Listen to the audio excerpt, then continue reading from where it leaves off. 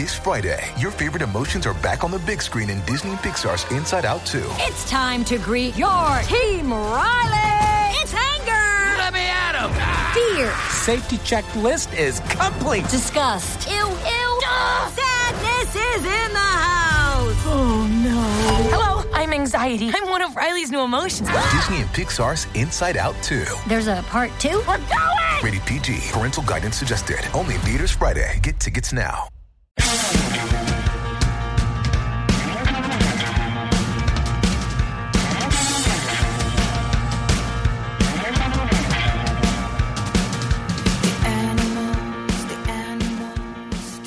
Hey everybody, welcome back to Orange is the New Cast, the officially unofficial podcast for Showtime's, Netflix, HBO's. It's you can only get it on Netflix. It's Orange is the New Black. It's the early morning cast edition. Super early for you, Pialani, who's joining me in the studio today remotely in California. Nothing I say is true. Every 3 sentences, one will be a lie. It's up to you, the listener, to determine which one is which. Welcome back. You're the only one that survived the roster carnage of the previous year. I know I made the cut. It's incredible, isn't it? It's it sounds meaner than it is, because honestly, this is such an aggressive schedule that I didn't think some could do it, and some said they couldn't, and then others had family obligations. Right. You got to go to podcasts with the hosts you got. That's right. And unfortunately, I'm the one you got. But part of it is because I don't actually host my own podcast. Yeah. So it's easy for me to say I can do, 3 recordings in the next couple of weeks. Well, yeah, and it's that's the thing, especially like with Nina, it's Game of Thrones season, and right. That's a busy season anyway. Right, no, and she's writing a book and doing all the other things that she does and running her entire website. So. Sure. It's crazy. But we're talking about season 4. This is for episodes 404 through 406, including Dr. Psycho, We'll Always Have Baltimore, and Piece of Shit. Do you want to talk up front a little bit about what you think of the season so far, and then kind of like maybe an overview of the episodes, and we could just start talking about the characters. Yeah, that sounds great. Them. Talking shit about the characters? I always talk shit about Piper, especially this season. She seems to be asking for it. That's some loaded language. Her actions seem to be inviting repercussions upon her person. That's not really better, right? Yeah. Just a tad. Yeah. So I actually wound up watching the first 4 or 5 episodes while I was stuck on layover that was delayed from Atlanta to LA. So I watched the first 5 on my phone. One thing I'm really happy about is that even though you're talking about Piper deserving a lot of disdain, this season is much more Piper light than I expected. Really? I mean, I feel like she's a thread through the whole thing, but we get a lot more. We're getting a lot more juice from other characters. Yeah, and I feel like they started pivoting away from that last season because they're like realized, wow, she's literally the least interesting thing about the prison anymore, and even though she's arguably kind of like the lighter V this season because she's instigating a lot of this shit, and I meant like light as in lightweight, not skin tone, but. Honestly, it works both ways. Well, it literally works both ways for this season, for sure. Yeah, but yeah, like she's really. I mean, Alex is a bigger part of the show than she is. When that they were always the 2 horsemen of the apocalypse. Like when they'd show up, I'm like, oh God, when can we get back to the interesting thing? But I really like what's going on with Alex this season. Yeah, I'm glad that Alex is not just the paranoid character that she was in season 3. Sure. Sometimes they really are out to get you. Yeah. Every time she pops up on screen, I think to myself, gosh, she looks like a Bitmoji to me. Uh-huh.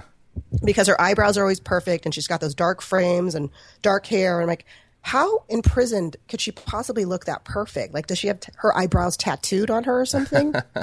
Well, I mean, her and Morello, they just got that makeup game on lock. I know. Oh, Morello. So... one thing I wanted to, because I don't think me and Cecily saw eye to eye on it on the last set episodes, do you think that Alex is in the clear with the attempt on her life? Because I took it as no, she's not, and I think Cecily thinks it's like a done deal. Well, I think that I'm still curious. How far did you get in the season? Are you? I'm almost just through done? 6. Nope, Okay. I'm not done yet. I'm just through 6. Oh, you're the unsullied one this time. I am. Yeah, I've been sick all weekend, so I actually watched up through 10. I wanted to watch more, but honestly, my ass is so sore from watching so much television the last 2 days. Like, I had to watch 6 hours of television, and that's just the first watch. That doesn't include the repeats and the note taking. Like, that's just so funny. It's a lot even for me. Right. Usually people say my ass is so sore from the CrossFit that I did, or from the 22-mile bike ride that I did. Nope. What does Aaron say? It's what do we say to the god of sore asses? Not today. It's so the couch. About Alex, do I think she's in the clear? I'm trying to think of where we were to episode 6. I feel like we're meant to think she's in the clear. Okay. Which means who knows what's going to happen in episode 7, 8, 9. Because they are in a precarious situation. There's evidence. Right. And not far away. And it's not just like in the clear as far as whether Lolly's going to break and all that, but also I guess I just never bought that she could kill this assassin and that would be it. Like eventually I feel like her former boss is going to find out she's still alive, and that assassin is not going to check in because he seemed like he was a regular, familiar part of the crew, or at least his go-to assassin. And there's still going to be some kind of bill that has to be paid. Right. So you don't think that the boob shot was enough to prove to her former boss that she's really dead? I mean, I think it's going to buy her time for sure. But the next time he needs someone killed, and he goes to call, is his name Sayed or?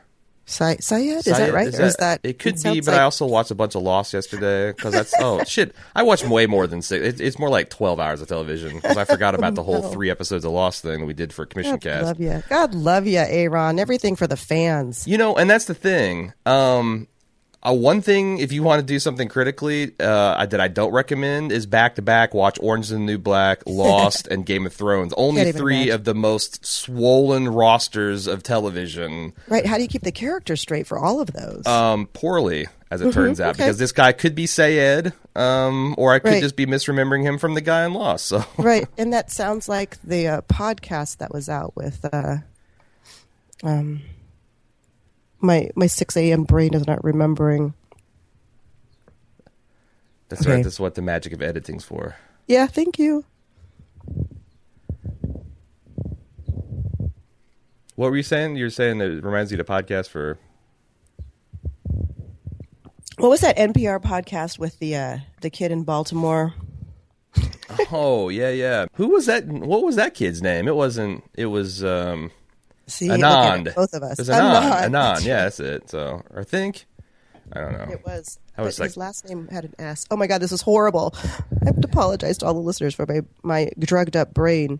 Can't remember his name. Well, like I said, that's a whole season ago. So, I just feel like that not only is there the peril of if someone's going to find, because that's the other thing I was talking to Cecily about, like, that skull's going to be there for a couple of years minimum. A couple of years, I would think. Like right. I mean, the bones aren't going to decompose. Just the flesh is going to decompose. I mean, eventually bones will, but like I was talking a story about how like some Civil War era tree blew over in some field, and there's a whole bunch of skulls and bones in the roots that people were saying like these were like 150-year-old bones. So, wow. Yeah, if someone's eventually going to dig up these tomatoes, zucchinis, etc., and till the ground, and I guess now that it's a little bit less dangerous since red is a prize of the situation, so maybe they can take some steps. But there's multi-pronged dangers confronting Alex. Definitely, and I think because Litchfield is now a for-profit prison, who knows how long they're going to have the garden in itself. They may do something where they, cement over it and create some other sort of building or more housing or something, right? Because they're so overcrowded, and we don't know what MCC is going to be doing with the facility. Yeah. So, do you want to talk anything else about plot or like just general impressions, or should we kind of move right into the meat of these 3 episodes? Yeah, I think just really, highlights are I'm enjoying this season a lot more than season 3. I felt like season 3 was really uneven, and I feel like this one is pretty solid. I mean, I'm up to season 10, and I'm still compelled to continue to watch it. And That's not usually my style. Usually I'm like, I'll watch it when I have time, but it's been really good so far. Yeah, I really like Maria's character. I think that actress is doing a phenomenal job. Mm-hmm. So I'm impressed with that. So I'm excited to talk about her. So we definitely have some of her storyline to talk about in these 3 episodes. I feel like the new faces are helping too. That, we got like not just in the inmate side, like the fact that the guards have essentially all recycled too. Definitely. I think that is interesting, and it's neat. I like a lot of like I'm of two minds of this Piscatella guy, because he comes in like Darth Vader, and you think it's going to be all boo hiss, but then it seems like he is pretty conscientious about doing his job, and he takes it serious about keeping the women safe and treating them humanely. And then you find out he's a big cuddly gay bear.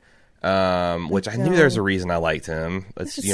Bear recognized bear. Subtle, right? It was so subtle too, the way they did it. It was really good. Yeah, I like that reveal. Essentially, that Piper can't be cutesy with him, but then she's trying to bat her eyelashes, and she's like, "Look, woman, never gonna work for me." Right, but then he does seem kind of racist about the prison gang stuff. But as we've talked in previous seasons, like, racial gangs in prison is a real thing, and if you're a correction officer and you've got a prison that doesn't really have that, that's probably the last thing you want to see come through the doors. So I have a lot of complicated feelings about Piscatella. What do you think about him? Well, I think he's definitely by the book and trying to usurp his order, right? He wants to make sure that he's running things so that the warden doesn't have to worry about the details, which is what his job is as the guard that's in charge of all correctional officers. But I think the race thing is tough. It just happens. I can't think of any correctional officers who aren't white this season. Right? So that in and of itself... There's a couple, like the guy who's running the shoe. I know that he's a black man that I don't think we've seen before. They're all down in the shoe, though, right? Yeah. I mean, in terms of interacting with the overall general population. Right. I can't think of anyone who's a and all the new guys who are veterans... who seem to be, to a man, shitbirds, except for the lady who she's got a little bit more nuance to her. They're all white dudes too. Yeah. Before we get too much into that, I want to talk about what did you think about what's going on in Sophia, because she's been left to rot in SHU, and it's pretty heartbreaking. And also, for some reason, I don't understand why Caputo seems like he's lying to her about what what her wife thinks about the situation and how much support she's got on the outside. Caputo is like, I want to like him because he's done a lot of good things for the prison in the past seasons, and even though he's kind of a pervy creep, he does seem to try to protect others from his perviness and creepiness. But what he's doing here with Sophia seems indefensible. Yeah. I feel so sorry for Sophia. I've been trying to stay completely unspoiled about this season, but Laverne Cox, who plays Sophia, had something posted on her Instagram account about how sad her Sophia's storyline was going to be. And it really is tragic so far. And I couldn't remember why they can't let her out. Is it just because MCC wants to leave her there to, quote unquote, protect her? Because it makes no logical sense to me. It did seem like it was one of those things where they couldn't adequately protect her from the hate crime that she was experienced last year, and she threatened to sue.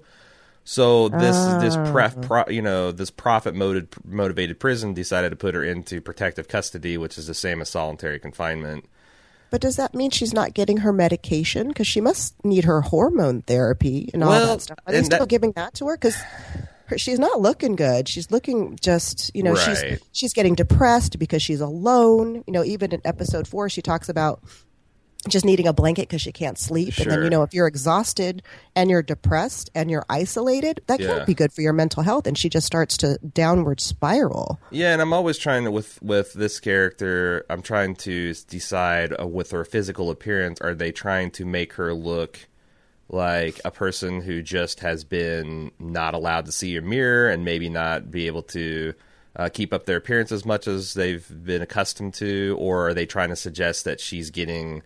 this hormone treatment is kind of reversing because she's not on the medication. Like, it's a fine line between you know, someone, and that's the thing, like, I don't even know how to talk about this, honestly, Piolani, because like, I worry that it's just going to be, because it's like, if I say she's literally scruffy looking, am I implying that she's got 5 o'clock I don't even know how that works, honestly, and I got so many questions, and I don't know enough to say, like, oh, this is what they're definitely doing to the character. I mean, obviously, she's having a real bad time. And it's one of those things where, like, I think my worst nightmare, if we're not going to go, like, being burned alive or drowned or something like that, is being, like, committed to an institution against one's will.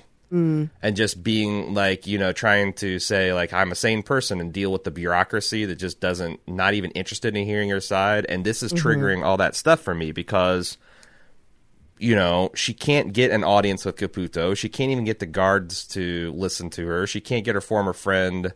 or frenemy or whatever, Nikki, to help her for very good reasons, and she resorts to, you know, flooding her cell and setting fires. And I don't know how dark they're going to get with this because on the one hand, she could, through her civil disobedience, back her way into a legit, you know, solitary confinement charge that she's never going to escape from. And, you know, from the outside looking in, if I'm a judge reviewing this case and I've got this prisoner who's causing all these problems, and the fact that I'm kind of biased against prisoners in the first place because, you know, they're in prison. Prisoners. They're felons and all that. I just, man, like, I could see her doing something and the prison's so understaffed that, like, what if she had started that fire and she died from smoke inhalation before someone noticed it? Right. Or what if, you know, someone else died from smoke inhalation. And now she's got a lot of things could have happened. Yeah. And now she's stuck in SHU for the rest of her life. I don't know. Like, I would like to see the people that care about her on the outside banding together and figuring something out, but I don't know. I don't have any confidence that that's going to happen. Yeah. I think for the show, as an individual character, you know, she's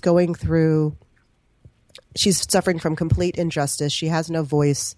She's completely isolated. But, you know, in light of the things that are happening in our larger society today, she's almost a reflection of the transgender community having no voice. And so having to take very activist steps and having to be very clear about, you will listen to me. So I kind of feel like Sophia is also a reflection of that, sort of on the outside, in the outside world. Right.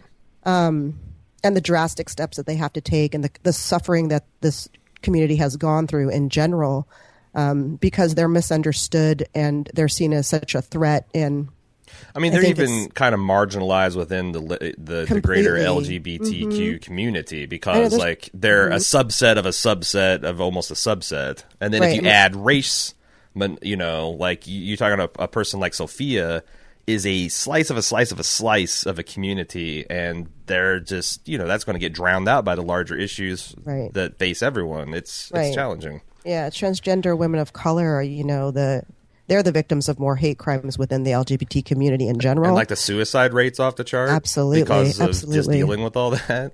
Absolutely. Yeah.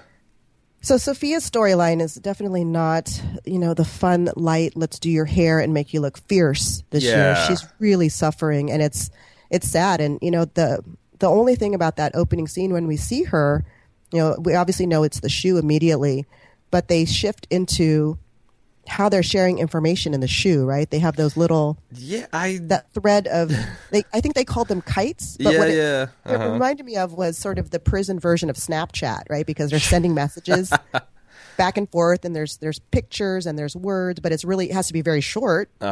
And it's tough, right? How do they get a paperclip and a thread? And it was incredible. That's like this. It's like the whole Biggie Slow Roach deal from episode 2. It's like or the season 2. I don't really understand how that all works, but I was fascinated because they're just flying along the. And I'm like, are they getting down on the hands and knees and blowing them across the? Is that what they're doing? They're just blowing them across the hall. You trade a Biggie Small. How do you trade one? I don't. Yeah, it's. It's interesting because, like, you know, life finds a way. I remember reading a book about, like, soldiers in Vietnam being in prison in Hanoi, and they had this system where they would type Morse code along the plumbing pipes to speak to each other. It seems like there's no way, if the human spirit craves connection and communication so much that if there is any kind of crack open to exploit that, it's going to happen. So I hope we find out more about that system because I think it's fascinating. Yeah, definitely. Anything else we want to talk about? I mean, I know that I guess we could roll in Nikki's plot since they're kind of touching each other in some way. Not literally, but not literally. figuratively. I thought it was a big surprise. Because I didn't follow any casting news. I've been immersed in Game of Thrones, and Orange is the New Black has kind of happened on our schedule, so I didn't see a lot of like preseason hype.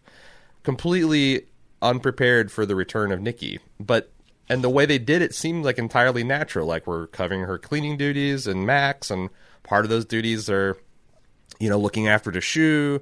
And I guess it was nice to see her, and also the fact that they still haven't forgotten her unfinished business with Loose Check. I don't know. It's what did you think of her storyline?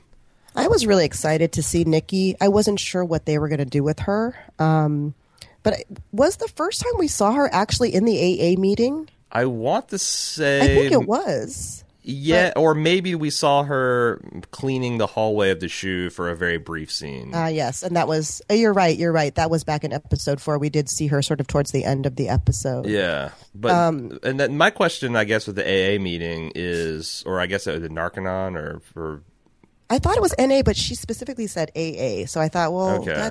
Maybe they just lump all of the addicts together because they can't do multiple meetings. Yeah. But I thought it was interesting how, and I don't know if this is just like, a bureaucratic thing but how they issue these 3-year tokens, but then they're immediately confiscated by the guards. Right. That was horrible, right? Because a coin, is that what they call it? It's such a big deal when you earn that. But I have a question. Sure. How could she be sober 3 years? Has she been down there for 3 years? Well, no, not at all. Did she ever do I don't think she ever did heroin in the classic storylines. Oh, like so she was always tempted and it was always around, and she was involved in moving with Loose Check, which we knew was a bad idea. And I think the reason, if I recall correctly, the reason she's in this is because her and Loose Check made this deal to move this heroin out and to make some money, right? And she couldn't resist setting a little bit aside for herself, and that is the stuff that she got busted with. But before she ever actually got a chance to partake it, and I like how she said in the meeting, like I don't know if she said in the meeting, but she said it to somebody that I've been kind of sober but white knuckling it for like all these years, and now I'm kind of like sober as a conscious choice, right? And I like that, but on the other hand, boy, it's a weird karmatic wheel, because Loose Check, to make himself feel better, apologizes and gets Nikki all riled up, and then I think what's happening is that she is going to get heroin to get a release from this at the exact same time that events are happening outside of her knowledge. It's going to put her back into the minimum security prison, and like, how is this going to go wrong? I know. I'm so pissed off at Loose Check this season. Well, I don't remember him being this big of a douche. Was he that bad? Because he's horrible this season. So that's something me and Cecily were debating when we were watching it, and she said, kind of like Loose Check did too, that like, it's not like she came to Loose Check.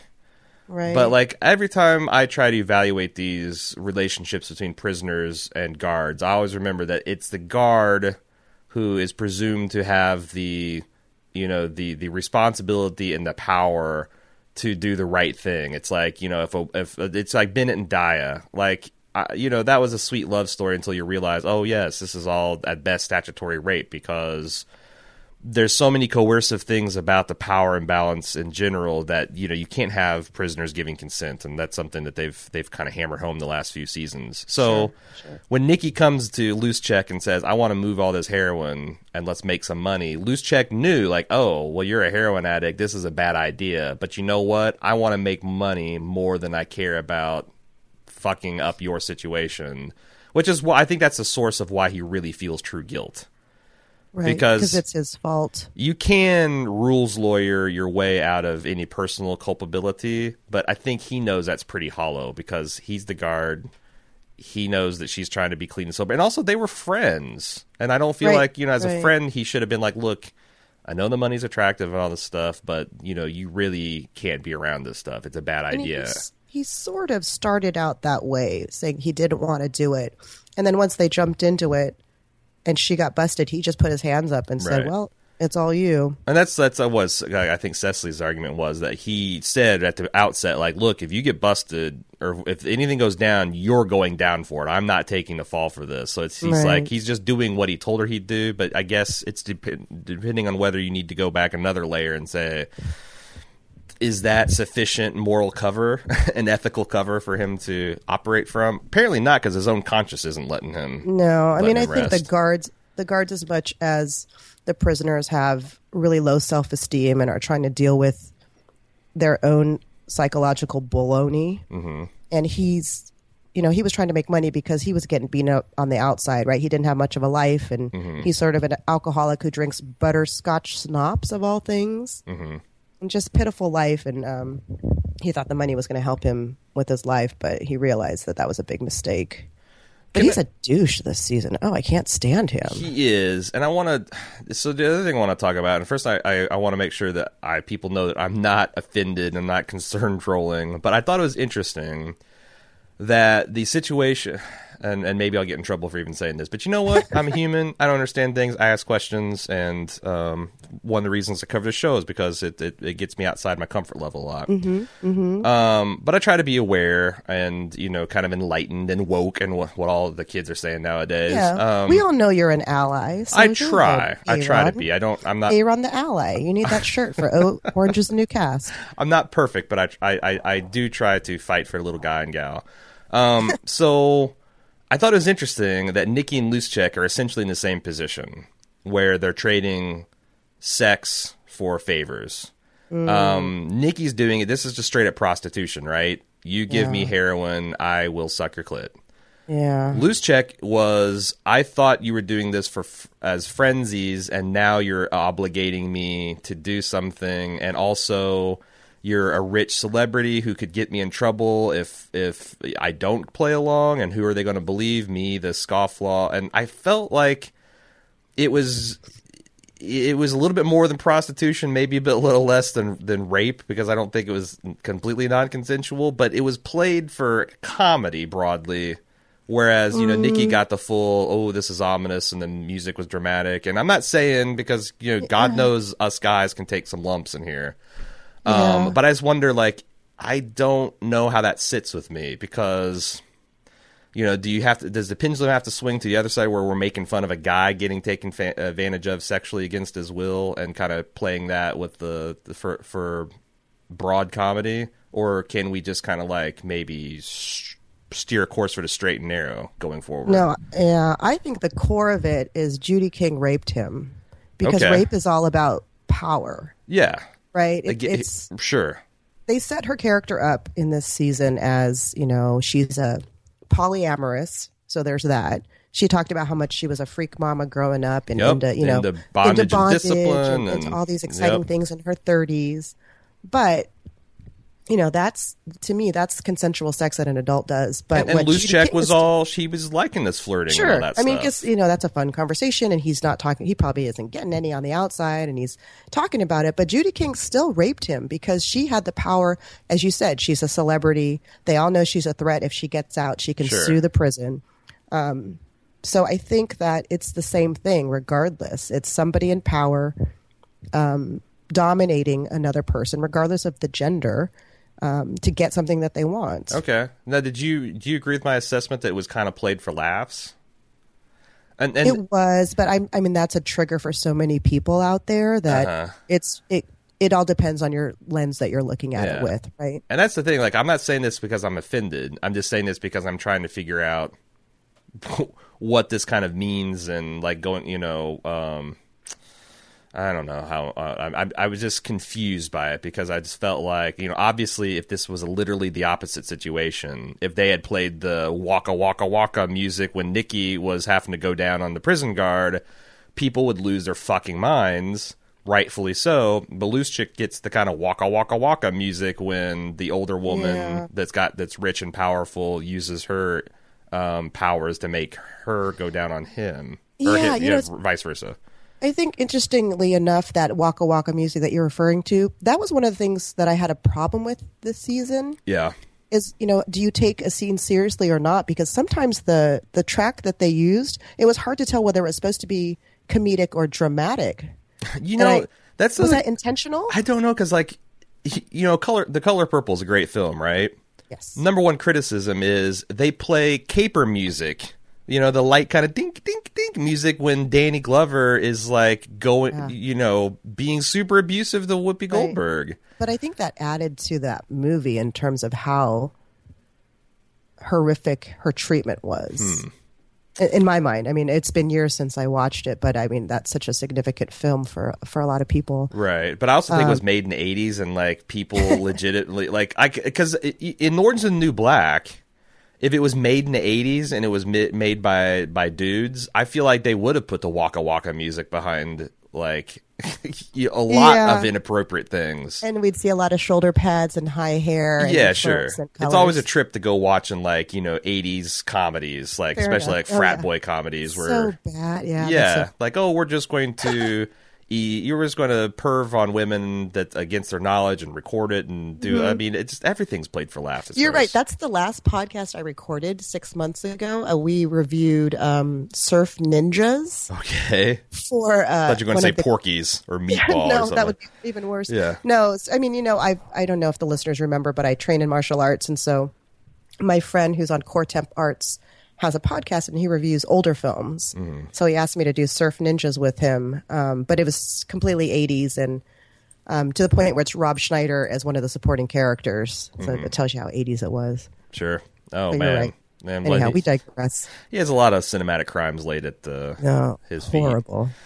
Okay, so I think that's about kind of all I want to talk about with Loose Check and Nikki, unless you want to talk about something more. No, I was happy to see Nikki back, and I think that before she made that turn to the dark side, she just seemed so happy, and she seemed really clear and like really centered. But she was angry. She had a white, hot, molten core of anger, and justifiably. Yeah. But sometimes recovery is about letting even though it's not right, like it, and you don't have to forgive, but to just kind of let it, because that stuff is. It's got its hooks on you, and I thought that scene where Loose Check came to the prison and apologized was powerful. Like, she's so good in it. Yeah. What's her name? Natasha. Don't quiz me. Yeah, well, I think sorry. what they're doing with her character physically is the beginning, like the early episodes. Her hair isn't quite so wild. It's more calm, even though she does have the crazy wild hair naturally. But as the episodes progressed, it got more bushy and more, and her makeup got blurred, and so they just kind of did this whole physical transformation with her too, and it just made me really sad for poor Nikki. Natasha Lyonne, I think is. Thank you, Natasha Lyonne. Yeah, or Lyon. I'm terrible at pronouncing things. Let's talk about the Dr. Psycho himself, because man, if there's one character that I consistently loathe, it's Healy, and they do a good job of showing how he comes by this shit honestly, and how he's gotten a lot of his prejudices against women, and it's not like he's set out for it, but Dad didn't do a good job of both shielding him from his mother's mental illnesses and kind of put it in a proper context, and his mom apparently abandoned him by the time he was 10 or 11.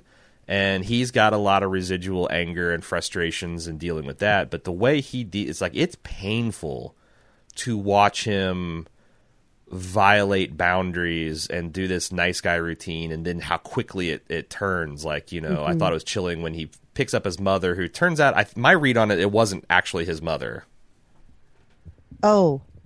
Did you get that? He picks up the mother? You're talking about when they went to eat? Yeah, when he had the diner. Was a full-grown adult? Yeah. Oh, yes. No, it wasn't his mother. Okay, so bad job on recognizing your older mother. I don't know that I would...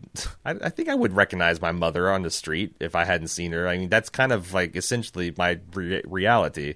Well, if the last time he saw her was when he was 10, yeah, right, and she was perfectly coiffed, that kind of, what was that, maybe the 60s? Mm-hmm. Her makeup was perfect, her hair was perfect. Yeah, she's a good-looking woman. Even though she had just gone through, electroconvulsive therapy. Seems like it, yeah. Right? To, treat, it sounded like she was maybe schizophrenic or bipolar. I don't. I mean, that's because she fraught heard with peril. voices I mean, definitely, she had some kind of delusional thing going, right? And like a lot of delusion, I thought they showed a good job with her and Lolly about how sometimes the deluded people, that's boy. Because I haven't had any experience with this myself, but I have had a friend who was extremely bipolar, and he expressed to me that he prefers not to be on medication, because on medication, while he recognizes he's a more functioning person, it doesn't feel like himself, and he misses the highs. So I feel like that's when she came to Healy as a kid and said, "Would you like mommy? Mommy's thinking of stopping. Don't you understand me? Don't you want me to hear the voices of the angels again?" And when he's like, "No, I'm your son, and I need you to be my mom, and I don't want you to be crazy." And she's like, "All right, well, I'm going to go take care of the sprinklers, and I'm off." Right? Yeah, because they were probably giving her medication on top of therapy, which can't be comfortable, right? No. She's like, you miss out. It erases memories. Yes. And medication makes them feel like they can't, like their arms can't move, or they're in a cloud, and that can't be comfortable either if they don't have proper therapy, right? I think it's supposed to be much more holistic, where they do talk therapy in addition to the medication, but they didn't know back then in the 60s how to treat these kinds of mental disorders. And that's the other thing. We're still in the infancy of treating the mind. I think it's instructive if you go and do research on these, drugs that are like the whatever uptake inhibitors and all that stuff. Like, if you go to Wikipedia and read, like, almost all of them say the exact mechanism of this drug is poorly understood. That's for almost all of these medications. Like, we know they do something, and we know they do kind of broadly the same thing for a broad swatch of people, but we just don't know. Like, we don't have we're tuning engines without being able to know what's going on inside people's brains. And everybody's chemistry is different, right? So, I mean, I'll give you an example. So my daughter was diagnosed with ADHD at a young age. Sure. And rather than bringing her to a general practitioner, which is what a lot of parents do, I brought her to a specialist who specialized in child psychiatry. So he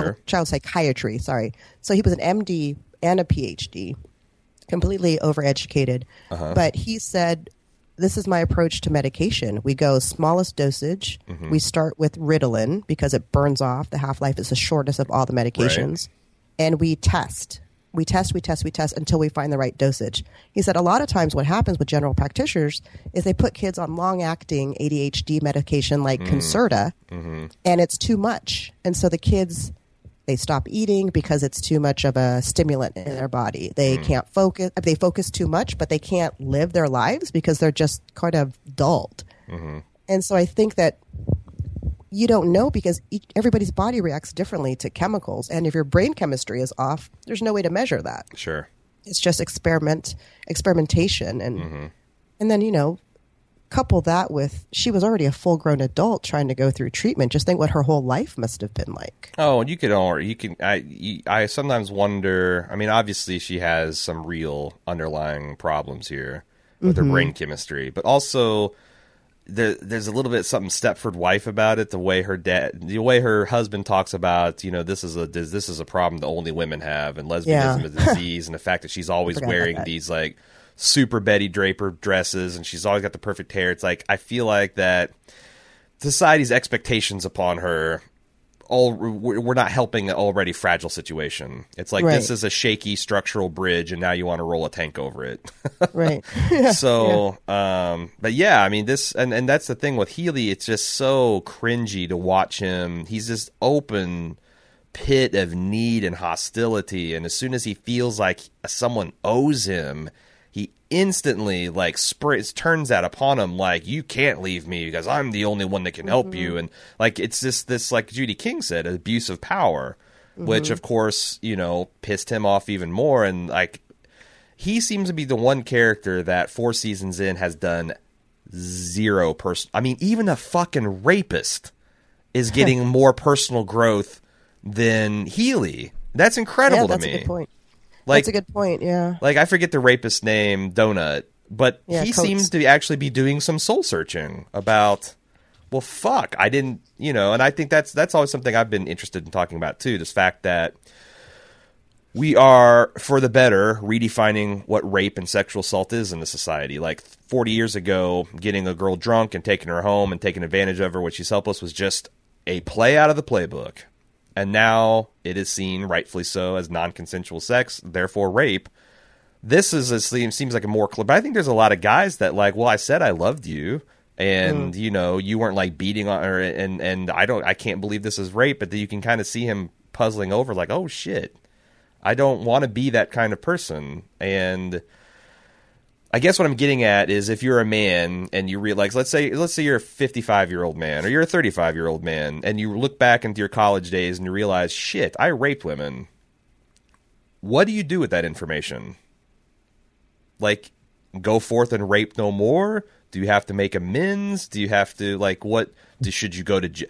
You know what I'm saying? Like, that's and I'm not saying, like, oh, think of the men, because, well, I guess I kind of am a little bit. But that's something it's like anytime you have at the end of a war, you have one of the processes you go through is not reparations, but where they kind of, like, try to understand the atrocities that happen on both sides and all the impacts, so you can quickly move beyond the hostilities and not have it just erupt again a few years later. I feel like that's something that we're going to have to do as genders at some point in this country. Yeah.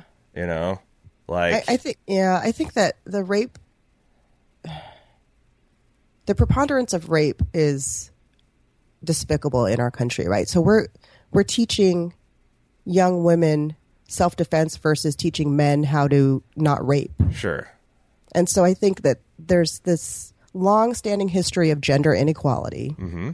And so there was a time when, you're covering Game of Thrones, right? There's a time when the woman's role was to get pregnant, which means you need to be open to let your husband have his way with you whenever he feels like it. Mm-hmm. And I think that there's this blanket of history of that kind of domination by men over women that we're trying to break through, but it's about power, and it's about usurping your power. And Coates, he thought it was all good because they had built this sort of the ducks, friendship, the donuts, intimacy. And she was acting weird, and that's probably because she needed some. And she has a history of being sexually assaulted, right? So she's got her own shit also. So it was like, she was completely betrayed. Not only was she raped, which is despicable in and of itself, but she had already been assaulted more than once, and so she's dealing with her own, And that moment where she came and kind of told him, like, I'm just checking to make sure you're not raping anybody, and they had like this incredibly honest moment where he's like, "Do you really feel like you were raped?" And you could tell that she was kind of, because Boo is the one that kind of helped her appreciate that, like, your lifetime of being abused has led you to condition that this is normal, and it is not. And like, oh shit, like I'm kind of unwilling to see myself as a victim because that's kind of my coping mechanism for this. And poor Pennsatucky, right? Because you could see her. The actress did such a great job. Yes. She was sort of balancing her anger, but also a little bit of jealousy, maybe. Like, you could see she was conflicted because the complicated scene for sure. She was so I couldn't read the emotions directly, but that's what I was thinking. Like, she was so angry, and she wanted to protect Maritza, and maybe she was jealous that she no longer had that connection to Coates, or it was weird. Well, I think that she did. I mean, I think she for sure misses how things were before, because that seems like she was genuinely enjoying his attention, and it's one of those things like in a different time or place. But that's why acquaintance rape is such a brutal, devastating thing, because it just into a single stroke completely recontextualizes how you feel about a relationship and. I feel like for covering a comedy show, we're not being very funny right now, Pilani. But is it really a comedy? Like, we had the conversation, right? I think season 1 was clearly a comedy, but it's gotten much darker and moving from comedy to dramedy, to some cases drama, because I think they won Emmys in the dramatic category one year. I thought that they maybe did switch to drama last year, which was a ballsy move or ovaries move, because that's it's widely considered easier to win if you're a dramedy and comedy than it is to, it's essentially going up a weight class. Because now you're playing with the Mad Men's and the Breaking Bads and the Game of Thrones and the Leftovers, and it's just a wood chipper of dramatic acting there. Whereas I think it's kind of harder to do something like this where at one point you're feeling sick in your stomach and like, oh God, I can't believe I'm seeing this. And then the next you're laughing like out loud at some of the shit that's going down or some of the cultural references. So yeah, it's interesting. Yeah. I definitely went into the show thinking it was going to be a comedy, but it got dark. Definitely. And they did. They were nominated one year, I think, as a comedy show, and I think another year as a dramatic series. Right. So it's really interesting what they've done. But I really like this season. I think that the performances they're blowing me away. And there's still funny stuff in them. It's no longer like there used to be main plots that were just funny, like Piper stalking the chicken in season 1. Like that was just light and cotton candy and something that's funny for Red to do, fun to her. Where now it's like what's funny is Tasty making labels. I know, and like 30 different fonts and labels. So hard. And you know what's funny is I'm opening up my own karate studio, so I bought myself a Brother Touch label maker. Oh, and you better believe I've got labels that are black background with white lettering, white background with red lettering, and I'm going to type the hell out of labels. I'm so excited. I too have known the pleasure of a labeler. It was because we bought one for our server room in one of my jobs, and it was just like once you start labeling stuff, there's Six Sigma involved and some ISO, and like it feels good, and just you can get really addicted to it. Yeah, just thumb typing things on labels. It was really, I'm excited, really excited. Shall we talk about? What do we want to talk about now? How about Maritza? Oh, Maritza. That's who I guess. It's funny because I call her Marzipan. Yes, you do. Cecily, super offended, like, oh, you can't call her Candy. It's Marisol, which is actually Flocka's real name. So, like, I laughed so hard right in her face last night when we got to that point. I like her backstory. She's a little hustler, a little con artist. I'm so excited to see why she was in prison because we never knew. Grand Theft Auto, apparently. I mean, that's a reason. Yeah. But, I mean, she was working things. Even just the small cons in the club, they showed her kind of in almost like a Las Vegas high roller nightclub situation. As one of the special hostesses who does the bottle service. Yep. And my first thought was like, there's no fucking way anyone's going to know that this is not 90% water. Like, not even at the height of bootlegging did you dilute product that much. But then it was more clever than that. It was, I'm going to break the bottle. And then, oh, no, my boss is going to, Right. Nice and scam. She's so cute, and the crocodile tears work almost every time with a man, right? Especially in that environment where that's where the patriarchy cuts the other way, right? We're conditioned to be exploited in that way. So she worked with what she had, and she said $50,000 in a year. That's a good chunk of change, right? Hey, if you're breaking a $300 bottle every night, that's not bad. That's not bad. Right? Yeah. That's like, it's easier than stripping on the side. That's for sure. Right. So what did you think of the whole exploit a high roller at the exotic car show? I have a lot of social anxiety. And like sometimes watching people in awkward situations is almost physically uncomfortable, like kind of like it feels like someone's holding my feet down and tickling them. Oh no! Because it's like, well, I got to keep watching because this is my job, but like watching her put herself into that situation where she's in the car and the salesman knows that she's his wife, and like it was so awkward and so uncomfortable. And then when she's vomiting and like, how is she going to recover? And then she started taking off running. And I'm like, well, she's just going to run away. But then she steals the car, and it's like instantly kind of cheering for her. Because, I mean, that was a pretty amazing bit of improvisation. Feels like definitely an easy way to get arrested because I imagine that I think it's a Maserati dealership. I imagine they have cameras, at least at their entrances, so they're going to have a good look at her face. And they must have cameras, and they must have LoJack on all the vehicles that are taken out for test drives because they want to prevent this kind of thing from happening, right? Probably. There's got to be a way to track those vehicles that haven't been sold yet. But I feel like I don't need. I mean, if they show the scene where she gets cuffs put on her, that's fine. But I don't feel like I need to because I can definitely see the trajectory and how it's going to lead her to Litchfield minimum security prison.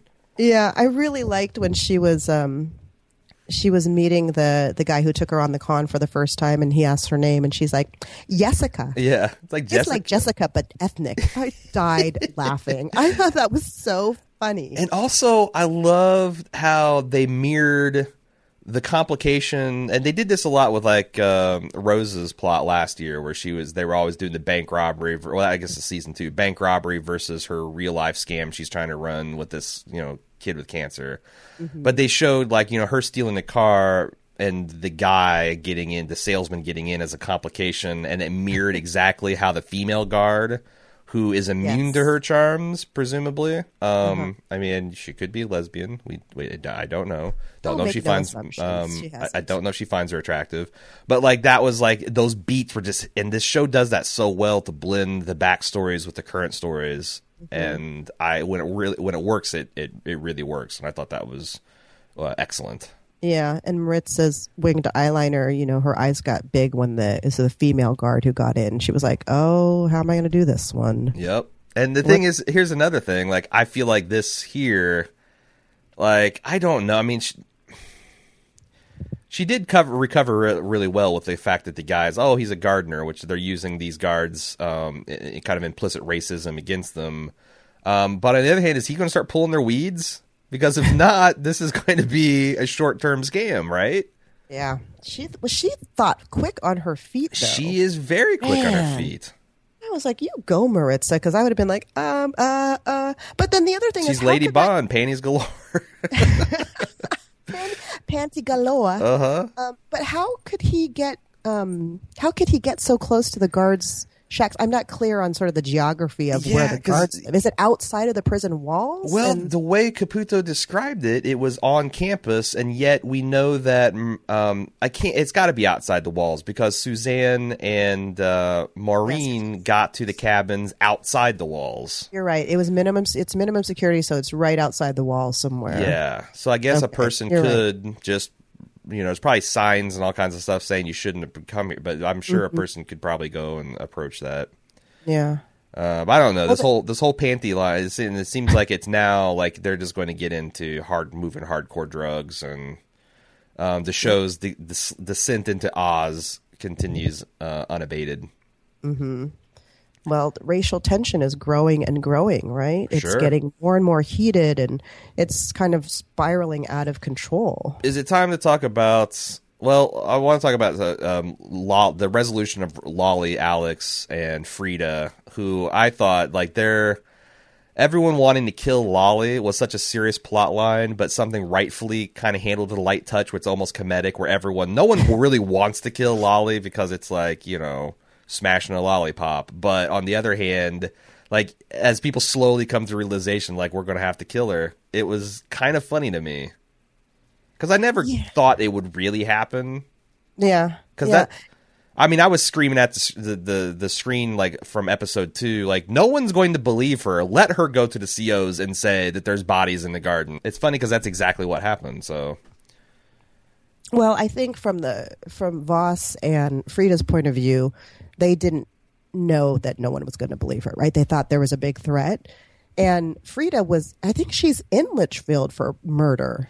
If I remember correctly. So she killed like 4 people or something. And then she's in Litchfield because she's considered too old to... Oh, that's right. Like, she's no longer a threat. So they moved her because she was one of the Golden Girls. Yes. They moved her into the minimum security. Yes. Even though, if I recall, she cut her husband's penis off with a dull knife. I wasn't sure if that was the other, because we saw the other one of the Golden Girls who murdered her, who tried to kill V and murdered the wrong one.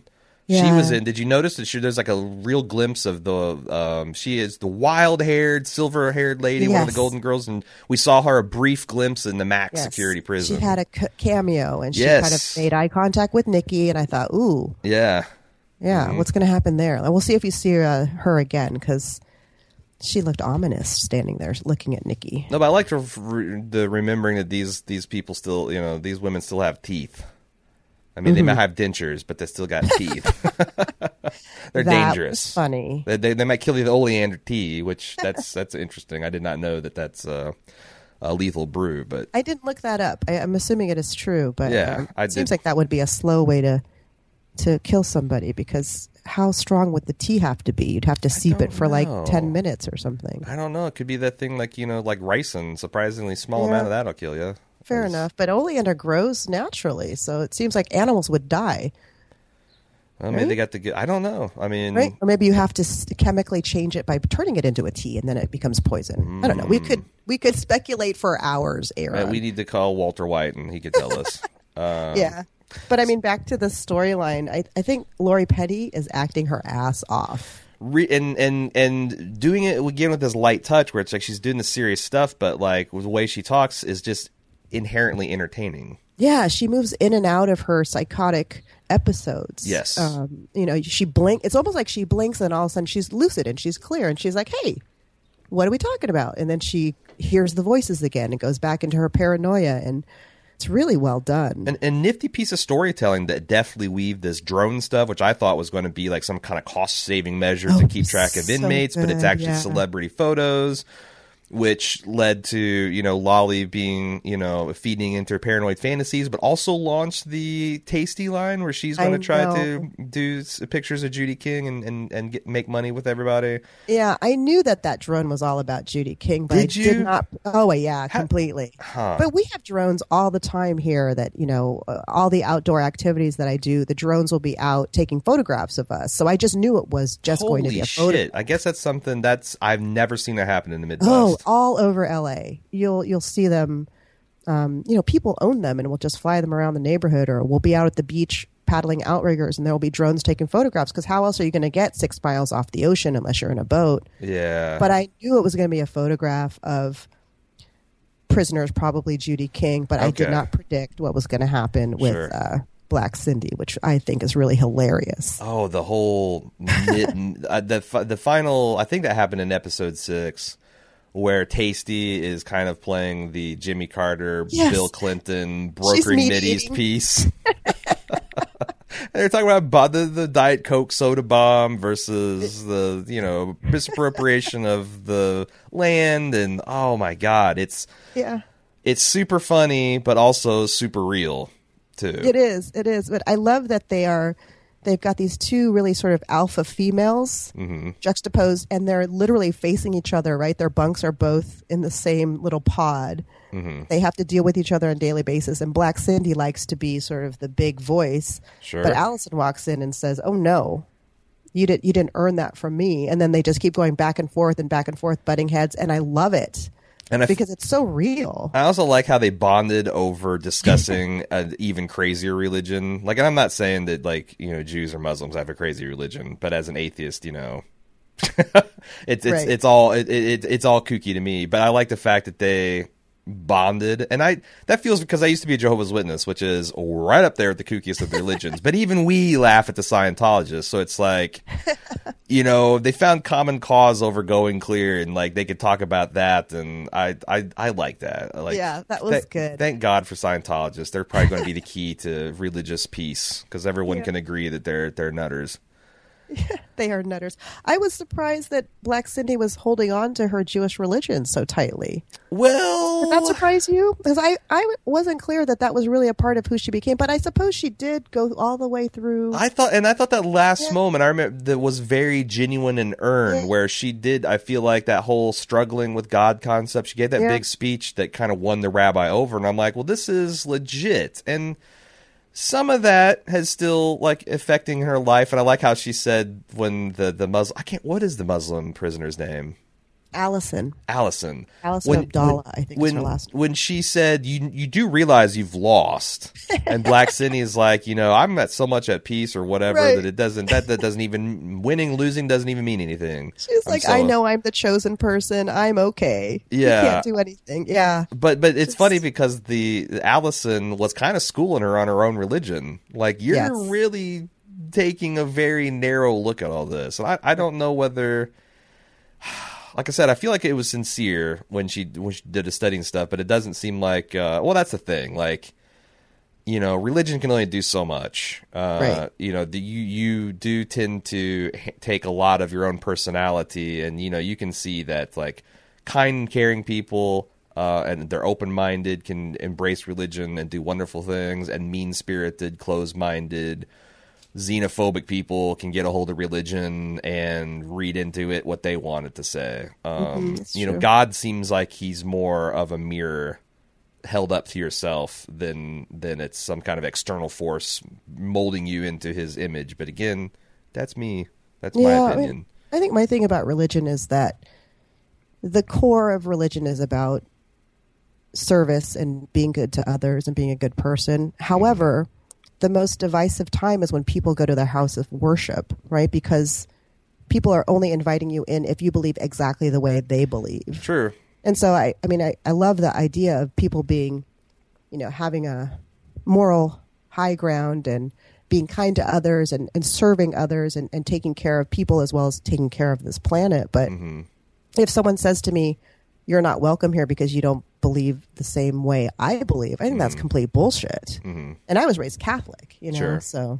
But you have to do, I don't know, because I don't mind discussing religion with people, but what I find is that I have to swallow a hell of a lot more shit in a conversation to just make it be friendly and light and get along than, like, if I met, like, force with force and said some of the, if someone comes up and says, well, it's just, all you got to do is accept Jesus into your heart, if I'd been like, well, all you got to do is stop believing in your imaginary friend, that would be seen as an attack. And yet them insisting that I have to believe as them to get some kind of peace or meaning in my life is seen as just a neutral statement of concern and well-being. But I'm used to it, so. Yeah. You guys, you J-dubs, recovering J-dubs. I know.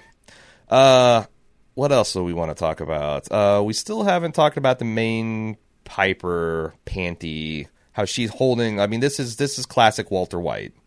She's getting into a territory scuffle, and it's not something she needs. It's just something that she's glommed onto for her life's purpose. Yeah. And it seems like it's going to get people hurt. It already has gotten people hurt. It's gotten Maria, as she tearfully confesses to her friends, like, I cannot believe I got 5 extra years. Oh, my God. For panties. And that's where, like, I started with Piscatella. It's like, okay, you're right. She's a criminal. She's in jail. She did something. She broke the law. But no one got hurt. And but he was afraid of this whole idea of gangs forming, right? So he's trying to make an example of Maria. And, it was completely excessive. Right? Nobody, not even Piper, expected the punishment to be that difficult. Well, but that's the funny thing. This is going to cause. Yeah, but it's like, and it's his actions have given rise to a no shit prison gang. And I think that's interesting because there's discussion about the broken window theory and different theories of policing and like punishment versus reformation. And like, I thought that like we're going to talk here a good long minute about the Caputo Convention deal. But I thought it was interesting how he meant for someone like, hey, go tell your sisters that what the punishment for crime is and what the price of making poor life choices is. And did he really expect her to go back and like be contrite, or did she's like, well, fuck this, if we're going to get this for prison panties, let's go on to cocaine and heroin and everything else. Like he just completely underestimated her. Yeah. And underestimated her anger, her ire, and in some ways her power in that group, because Maria was sort of the reluctant leader. Sure. Of the Latina group, right? She's got the natural leadership, but she did not want, she didn't, her backstory is all that she didn't want to be too boastful of her race and her heritage, because her dad used it to the extreme and she thought it was a negative thing, right? It didn't make sense to her. Yeah. Now here she is also thrust into this position of power, and then she gets more time for doing the same thing that this white girl was doing. Oh, hell no, right? She's like, we're going to elevate and we're going to make something really happen. We could also talk about Alita and how she's getting early release and she's going to be free to warp Daya's child, and how frustrating it is to see them locked in this codependent bullshit relationship they got going on. But she's trying to get, I guess, her GED, And I feel like that this, again, I haven't looked forward, but this is going to there's going to be a nexus of Caputo's not GED enrichment courses with Alita wanting to make something of herself, and the fact that this prison is becoming a powder keg anyway. Man, I don't know. I honestly don't know where this season's going, but it seems like it's setting up to be darker and more explosive than anything we've had before. Yeah, I definitely think it's going to be very dark. And a latest storyline. So did you at all think of her in Fear of the Walking Dead while you were watching this? No. Oh. No, I didn't. Huh. I just thought... Go ahead, I'm sorry. She blocked out that show completely. Kinda, yeah. Like I just thought... I was impressed with her acting because she was so different from that character. Sure.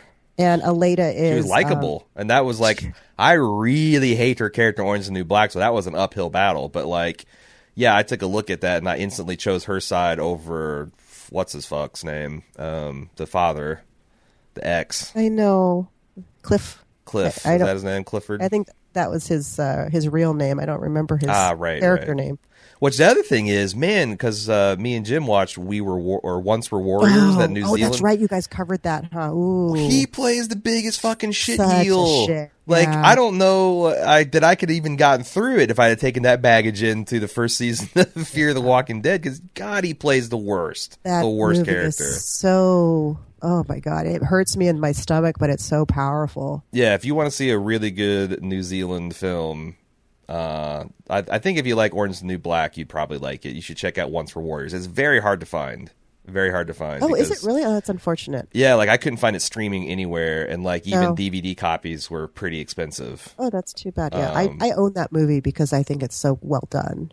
Well, and they're brown people in it, so. And yeah, sure. And lots of the Maori? Would you consider them Pacific Islanders? Yeah, they're Polynesian for sure. Okay, absolutely. Cool. All right, I wasn't sure exactly where the line between Asian and I guess that there's still is that all considered Asian as well? So you can say Asian Pacific Islander. Okay. And the Polynesian people got to New Zealand, via a canoe. So that's how they wound up there. But, the core of all of them came from Tahiti originally. We could talk about that for hours, too. And the line between that and Native American, that's all kind of more of a continuum. It's kind of like trying to draw the line between, I don't know what, like Afghanistans and Eastern Europeans and Western Europeans and Greece. It's like there's a whole lot of blending in that. They're not clear cut lines. Yeah, they wouldn't be able to survive in prison and identifying with a prison gang, right? And also, race is a purely artificial construct that has no biological meaning, and et cetera, et cetera. But anyway, I forget where I got before I got all hyped up about Once Were Warriors. Yeah, Alita. We're talking about Fear the Walking Dead. We started there with Alita. We brought it back around. Dead, and then we moved into there. Anyhow. But yes, everyone should watch Once Were Warriors. It's an incredibly powerful film. Can you tell me, because one thing I just got into my notes, Filipino-style cornbread. Oh, my God. That made me so mad. Is it? Because I was I wanted to know more. I love cornbread, and it seemed like it was Cornbreadzilla. So I have in my note, it says, quote unquote, Filipino style cornbread, ugh. So just because you put coconut in something does not make it Filipino. It's the same thing when you put pineapple in a pizza, that does not goddamn make it Hawaiian. So all right. Filipinos have lots of desserts, as you can imagine. Mm-hmm. We have lots of desserts that have coconut milk or shredded coconut. And we have a baked sort of cornbread-esque dessert called bibingka, which is maybe what she was trying to make, but that's not, she did not have the ingredients to make it. So she called it Filipino style, and I think she did because she had coconut milk, and that is not true. So listeners, that is not Filipino style cornbread. What would a Hawaiian pizza be if not pineapple? Well, Hawaiians eat all kinds of pizza. I mean, here we have a place called Aloha Pizza, not far from my house. Mm-hmm. They make pizza with things like Portuguese sausage or Kalua pig. Mm-hmm. To me, that's a Hawaiian style pizza. But I think, generally speaking, in the U.S., they put pineapple on it. If it's got barbecue sauce, pineapple, bacon, it's barbecue. I can't stand cooked pineapple, so I won't eat it. But it's barbecue sauce, not regular marinara sauce or tomato sauce. That's what a Hawaiian pizza is: barbecue sauce and Canadian bacon. Yeah, don't do that. That's wrong. What should I call it? Because that is my favorite type of pizza. Call it fake Hawaiian pizza. Fakey Hawaiian. Okay, Yeah. Gotcha. It's like one of those the fake Hawaiian authentic pizza. luau's that the hotels throw. That's right. Well, they're all quote unquote authentic. Anyhow, Sure. When they have Tahitian dancing and they call it hula. Anyhow, Sure. So yes, I was mad when I saw the Filipino style cornbread, but I was happy that they mentioned Filipinos because we don't get mentioned too much out there Sure. in the general media, Sure. and we have a Hawaiian character. P.S. That's true. You do. The enforcer. I don't know her name because I'm just calling her Piper's Heavy. What? Hapakuka is her last name. I don't know what her first name is. How did you must have gotten that from Wikipedia? Because there's no way someone said that on the show, or did they? I think they said it once, but I did look it up because I'm like, what did they name her? Yeah. Because did they name her Pineapple? But because, I wonder in this writer's room, do they have Asians in the writer's room and they're trying to write about a Hawaiian character? And the only way that it comes out that she's Hawaiian is she mentions poi. Well, she also has some kind of tribal tattoos going up her arms and on her fingers. I haven't noticed that. How funny. I forget what they call that, but like the Maori have them too. But it's kind of like that style, but obviously not on her face. But she had them on her hands and running up her arms. Yeah, I didn't notice her tattoos. I'll have to take another peek at that. But I mean, tattoos, schmattoos, right? We have people walking around with Chinese characters that say "fuck you" or Sure. just because they don't know any better. So. Indeed. But anyhow, yeah, we have Hapakuka, who is as you say, Piper's Heavy. And I just thought to myself, why did they choose? I mean, that was a deliberate choice that the writers made. Like, is there an Asian person in the writers' room? Is there just they wanted some other ethnicities represented other than Latinos, African Americans, and it does seem like they're white trying to like Pokemon catch them all, right? I mean, I don't know why, but we only have 2 Asian characters that we hear from, right? We still have Chang, who had like 3 lines so far, and she was all about screw the lake. It's I want to do the deep conditioner and have all the hot water myself. Fuck about anybody, she knows how to live it up in prison. Right. She's like, all the girls are going to swim in the sewage. I'm going to go take a long hot shower and deep condition my hair, like her 2-inch hair. She's adorable. So funny. She don't care how it looks. She's like rubbing her head, like when it's silky and smooth. It's all all about her experience. That's right. You go, Chang. Handle your business. And then we have Soso, who's still here, the other Asian. Half Asian, I suppose. Who I keep vacillating between liking her and not liking her and liking her and not liking her. I think I'm settling on liking her finally. Because she's starting to become self-aware. She's realizing how fucking annoying she is and how kind of, that's also, because like she has a lot of, white PC liberal tendencies, which is another way to say that she's sometimes double secret racist. Like as we saw with Pusey, where she's trying to be understanding of the plight of the African Americans, and she just assumes all these things that are wildly untrue about her background. Right. It's just I don't know. It's that But kind did she assume that, or was she just trying to convince Judy King to give Pusey a chance? Because I vacillated in my mind about that. And then I thought, well, maybe she just doesn't know Pusey because Pusey is like highly educated and very cultured and well traveled. And I like Pusey more this season than last season because last season she was just, she's going through her depression and her alcoholism, and now we're seeing her a little lighter so far. I don't know what's going to happen with her character, but right. No, I thought she was just making assumptions about And that's the thing. Like that's the whole problem with any kind of ism is that when you start to take, because it's very true that you can look at people culturally and geographically and draw broad conclusions about their diet and how they dress and what they you can't then look at a person and say because you belong to this group that means that you're going to do this, that, and why. So yeah, you know what I just did? What? I used my Asian lens to give Brooke Soso the benefit of the doubt. I really did. I just realized that you're absolutely right that we all have our own bias, right? That's just part of being human. And so I'm always trying to think of Brooke Soso as being a good character. Sure. Because she's, the only, even though she's only half. But, the 2 Asians on there, I'm always rooting for them. I want them to get more screen time. I think that's only natural. But on the other hand, like I feel like that's also a valid point in the show that aren't Asians way underrepresented in the prison system?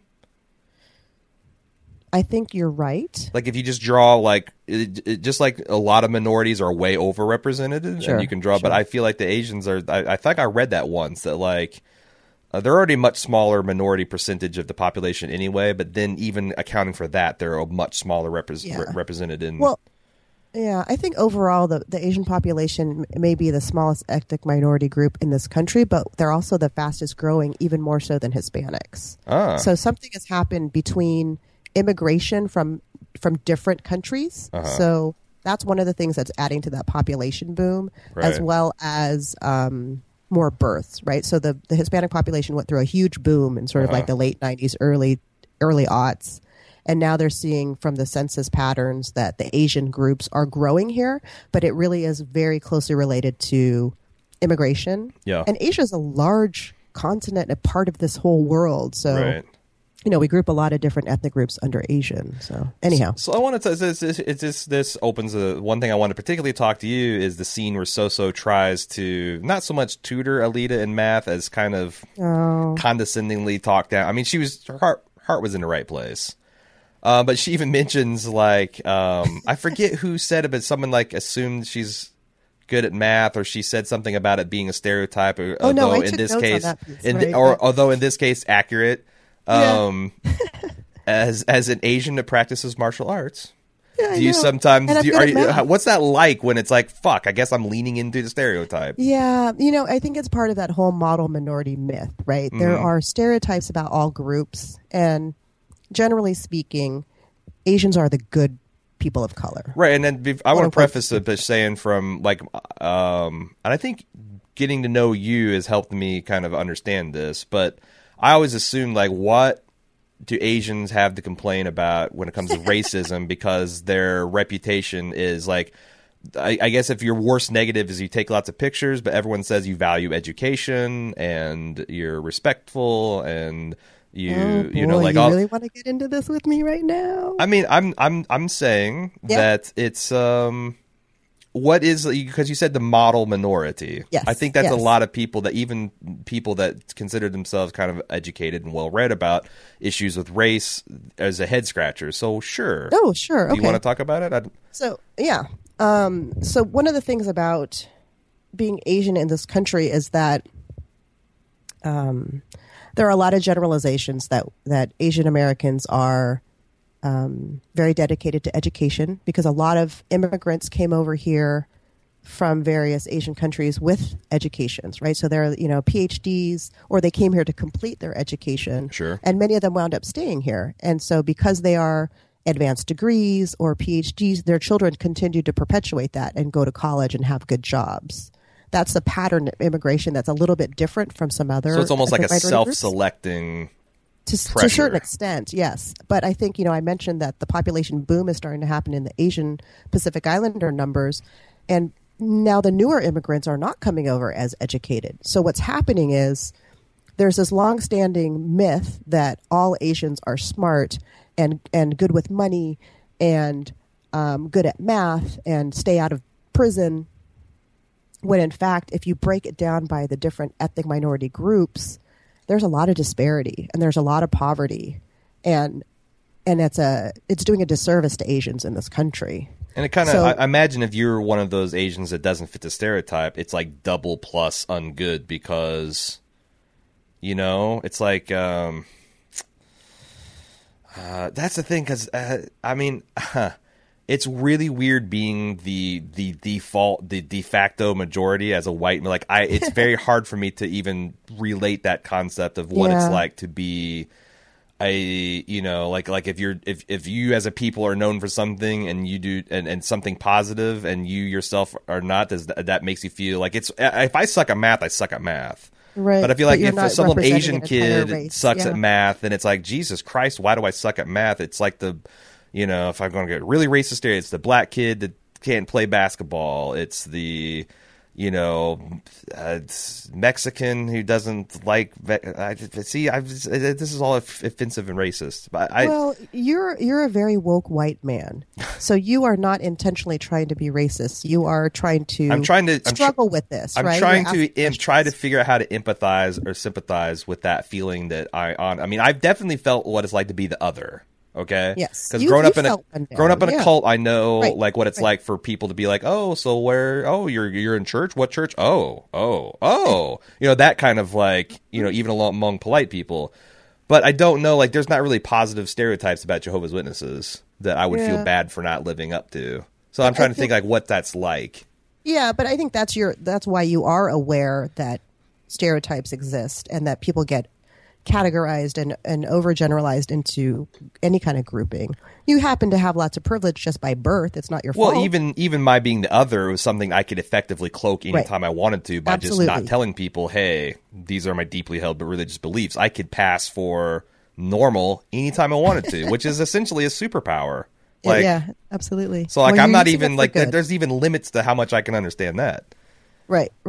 And I appreciate that you ask the questions because it's hard sometimes for someone who's in a one down group, right? I'm a woman and I'm a woman of color. Mm-hmm. I mean, I've had times where I've been in meetings where I'm the only woman and the only woman of color with a bunch of white dudes, and I, speak out and make a couple of points, and someone will come up to me after the meeting and say, and this is a real story, wow, I really like that point you made. Mm-hmm. That's a compliment, right? Mm-hmm. Followed up with, you're not like my Asian wife. You really speak your mind. Oh, Jesus. Yeah.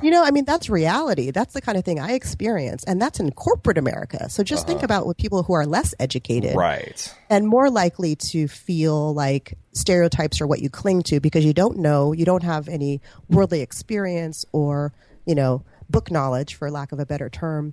That's just what we deal with as people who are in any kind of one down situation. I sometimes think that the show sometimes gets into that where it's the conversation amongst the women in prison is somehow more authentic and honest than it is amongst liberal types because they just whatever they think they say. No filter, yeah. And, yeah, absolutely. It's I remember Lorna asking pretty offensive questions to Sophia, trying to understand, and Sophia's taking offense, and Lorna's like, well, I just don't know about all this. I just ask questions, and I mean that's the thing. That's something I was trying to impress upon a friend of mine who was doing that thing. It's the problem with that is you got to if you're going to ask those type of questions, you should really know some really well. You don't want to find oh, this is an Asian person I work with. I'm going to pester him with all the questions I have about Asians because that's a singular and refreshing and unique experience to you.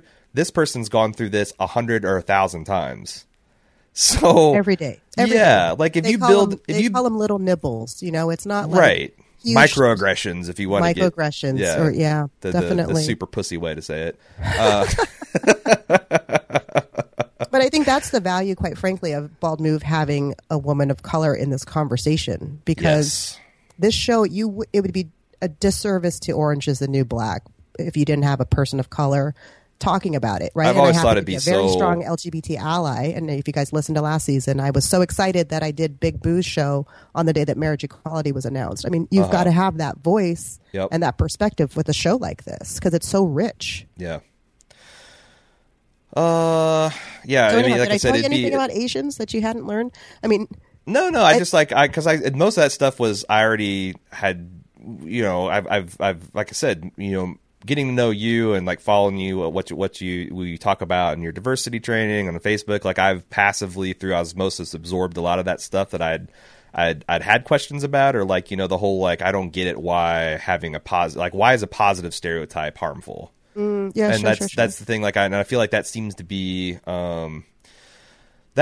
something that a lot of people, because you know, I think more it's very hard to find people that just like gauchely racist nowadays. Although, you know, I guess if you've been following the elections, it's like maybe some of the stuff has been in the dark corners and it's now coming out in the light. But it's harder and harder to find people that are just like really fucking ignorant. What you do now is you find that people are still ignorant and they don't know why it's wrong. Like, you know, it's one of those things where if you live along enough life, no matter how liberal and open-minded you are, you're going to come across something that's going to challenge your tolerance. Right. Like, where there's two ways you can throw up your hands like, I don't understand this, but you know what? I support people's right to individuality and dignity and whatever.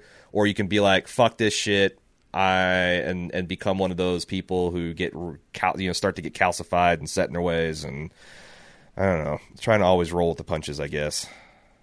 Well, there's always something to learn about. Yeah, and I feel like that's a real thing too. Like, the being the majority, like, is sometimes exhausting. To realize that, like, it seems like the rules are always changing, et cetera, et cetera. But you just try to keep in mind that, like, well, you are the majority, and if it's exhausting to you, imagine what it's like to be the people who have been dealing with these soft or hard racism and bigotry, and it's just now coming to, like, if you're a transgender person, like, were you even anything but a fetish or a joke until a decade ago in popular culture? And it's like, it's not like some people are coming and changing rules. It's just now, like, we're starting to build up this equality and tolerance to where we're just sifting through the pile, and it's like, oh man, we've really shit on black people for a long, like, let's try to fix that. And like, oh, we're shifting through the pile.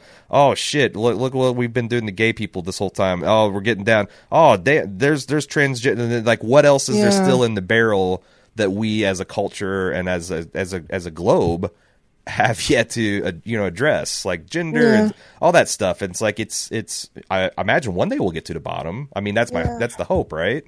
I don't know. I mean, I think that transgender issue didn't really get a lot of coverage until Bruce Jenner transitioned and became Caitlyn, right? So then there's this whole thing where it happened to be a white dude that transitioned, sure. And that really elevated that conversation. Whereas we've had transgender folks doing political activism for years and years and years, but they were all people of color. Yeah.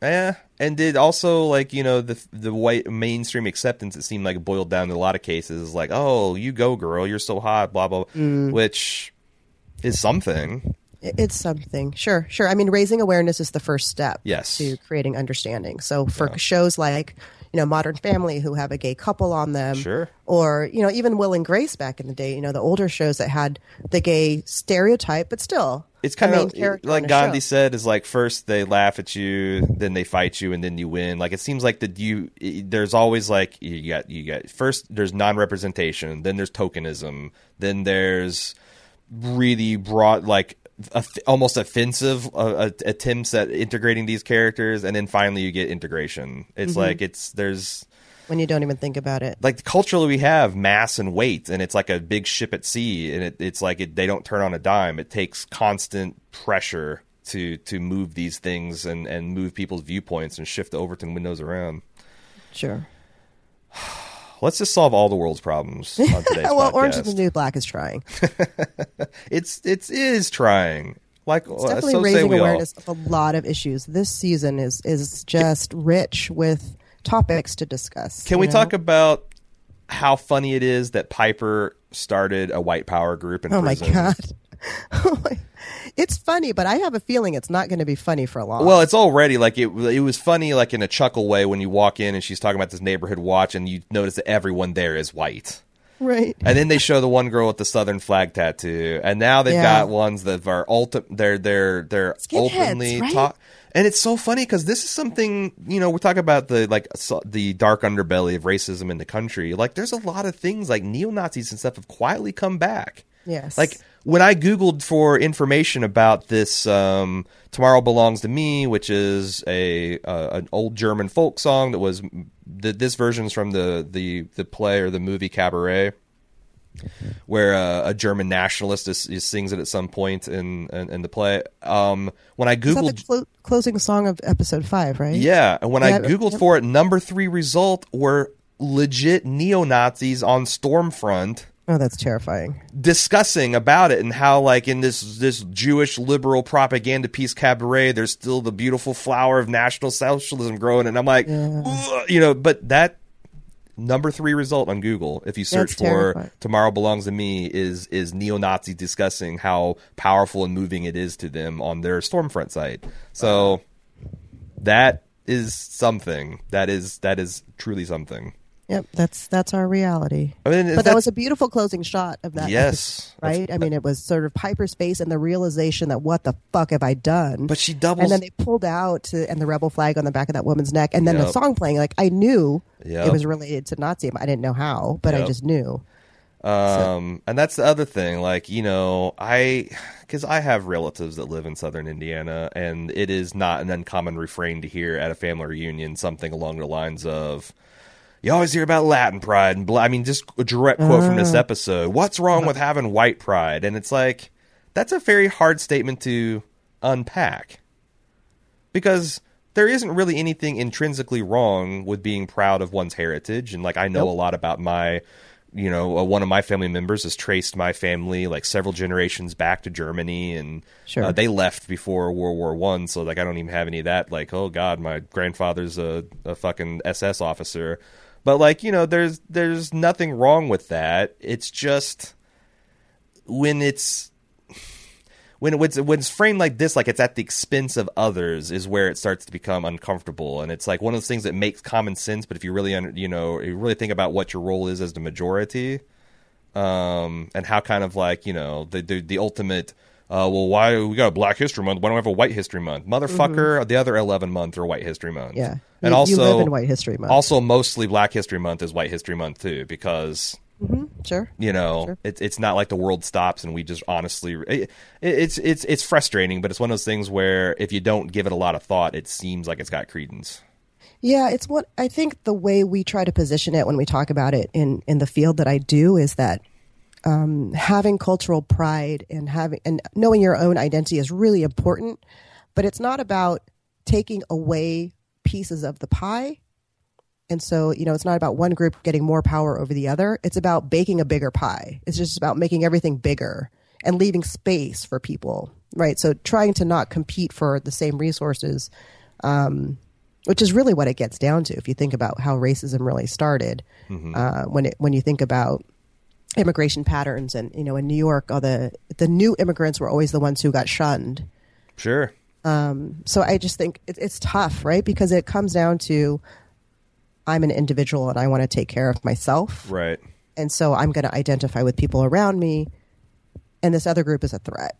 Well, and that's the thing. That's what's really frustrating with immigration and racism as America is like, seriously, do you guys never even watch movies? Like, if you never watched The Godfather, if you never watched The Gangs of New York, if it's like, you know, at no time in history has an influx of new people coming in been met with anything but overt, open hostility. Right. Fuck the Polacks. Fuck the Irish. Right. It's always fuck the Chinese. Fuck the Germans. Chinese. Like that's the thing. Like I have a lot of relatives that last name is not spelled the same as me because their family chose to anglicize their names during World War I and II because there's so much anti-German prop. And it's like it is really, I mean, it's one of those things like, you know, but every time it comes up, it's like this is a unique new threat that has to be dealt with in some unique sweeping, but it's like it's the same thing. It's the story of an immigrant population slowly integrating into the country and making it greater than it was before. And like I don't know, and pursuing the American dream, right? That's what we're brainwashed to believe. I mean, I have a friend who works at Toyota. He's probably maybe, I don't know, 18 years older than me.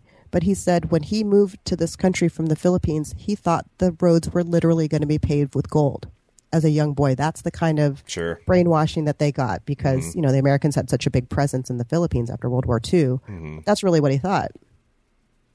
And that's not even a whole generation above me. That's basically our age range, you know? Yeah.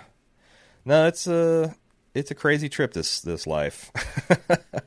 I mean, that's the thing, I guess, that I feel good about things mostly because I feel like that it's a truism that most people are good at heart, because else why would we see so much progress? If you look back 100 years, 200 years, even 50 years, like there's been so much progress, and that's because people are of goodwill, and if you can explain it and inform them properly, they usually make the correct decisions. So I do feel like we're basically a good and noble species, despite evidence to the contrary at times. Yeah, I mean, definitely we've made progress, and that just means that we have more groups that should have more voice, and there's more progress to be made. Yep.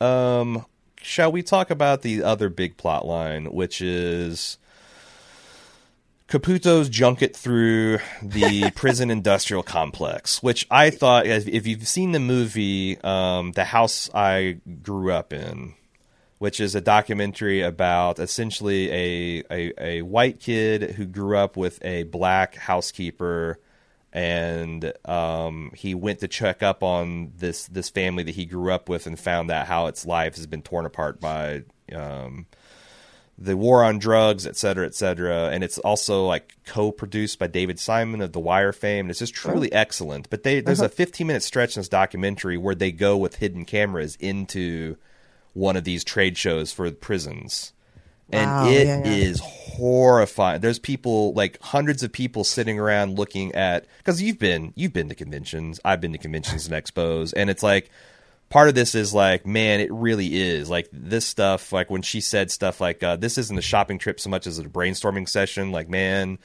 does that ring true? And like all the swag and just how kind of like immature and stupid it all is. But then you add the fact that this is about prisons, and it's even, there's this PowerPoint that the CCA was putting on crowing about how high recidivism is, which is repeat offenders. Yes, and how this is like such a huge growth industry, because not only are we getting tougher on crime and tougher on drugs and all that stuff, but we don't do shit to reform these people, so they're right back in the doors, and that's another 35,000 a head we're getting. And it's like literally that, what these human beings are a profit line. And I get it. Like, I had someone write in a couple months ago taking me to task for complaining about privatized prisons, because, like, do you realize only 10% of the prisons in America are privatized, and you're making it... And I'm like, at what point, if that's true, because I think that's, like, maybe broadly true of federal prisons, but I don't think it's true of state and community prisons. But if it is true, at what point can I be concerned? When 15% of them are private? When 50%? When 100%? At what point do you like, I'm not sure we should be making money on what we're doing that's ostensibly to reform people? I don't know. This is a big bugaboo for me. What did you think of this look into the dark heart of the prison industrial complex? Well, I think the fact that I had just presented at a conference that day that I was watching this episode, the part of me laughed, because it really is about the commercial side of whatever business it is. And, you know, what's her name? Linda was talking about, you know, the swag is the best part of one of the best things about this conference. Plastic handcuffs. So cool. The plastic handcuffs, the little baton that they would hit each other with when they were in meetings, you know, so that was side of the light side of it. But then as you start looking at what the offerings were on the trade floor, it got kind of dark. There was the one thing that looked like a straitjacket that somebody was sitting in. Mm-hmm. That was, I mean, terrifying to think about, that you're putting a human being in those. Like, why do you need that kind of contraption for another human being? And then, you know, the prison slop display was actually ice cream that they were serving. So what kind of mixed messages are we sending to the folks who are there to learn about their industry? Mm-hmm. It really felt much heavier than I think I realized. And I was coming into it literally walking off of a floor of making a panel presentation at a conference. And then I was watching this show. And then the tasers, or the laser that she was shooting that little goofy dude that was talking to her. Mm-hmm. Come on. What do you mean it just stings? Like that... Well, that's inhumane. And then you could dial it up to third-degree burns. And that's the thing. Like, a lot of that stuff is lifted, I am convinced, is lifted directly from the documentary. Like, those restraint systems. And, like, they're almost like, you know, it's all very wink, wink, nod, nudge, nudge about this stuff. Like, you know. But that's Genji's thing, right? To put it in your face. The whole writer's room seems like it's a sponge that they just soak up stuff in the off-season and then like, oh, look at this thing. But I encourage everybody to check out The House I Live In, because if you think this was like parody or satire, it's pretty much straight up the way, and if anything, they didn't get into, because the most horrifying I thought was the presentations about how profitable it is and how, you know, recidivism is such that your profits are going to go up, and you know and they lobby for tougher laws on drugs and minor infractions. And I mean, we just had the Supreme Court case yesterday where they ruled that even if a police illegally find evidence, they can it's all made cool if they find out that you had a warrant after the fact. And that might be like if you don't know how to properly analyze this, a statistic that is interesting is like Ferguson that had so much I don't even know how to describe it, uproar and quite right indignation and fury last year. There's 22,000 people that live in the city, and 18,000 people have warrants out on them. Oh my gosh! And you think, and I'm not talking like warrants for like murder. I'm talking about like unpaid. The vast majority is unpaid parking tickets. Sure. So like, it's like you're essentially telling police that you can pull someone over and stop and frisk someone, and 90% of the time you're going to have an absolute shield to any kind of police misconduct. Yeah, it's tough on both ends. Like, it's not easy to do law enforcement, but it sure as hell ain't easy to suffer under bad law enforcement either. And this stuff we're doing with, privatized prisons. I forget who was it that last year said, it was the journalist. They were trying to get someone involved in the story, and he's like, look, I think, what we're doing with our prison culture is the worst blight on this country next to slavery. Mm. And I think that, but yet, because it doesn't, until you get caught up in the system and you get kind of ground up, you don't feel the outrage. So it seems like it's going to be one of those things that's going to be really slow for people to get awareness and come to fix.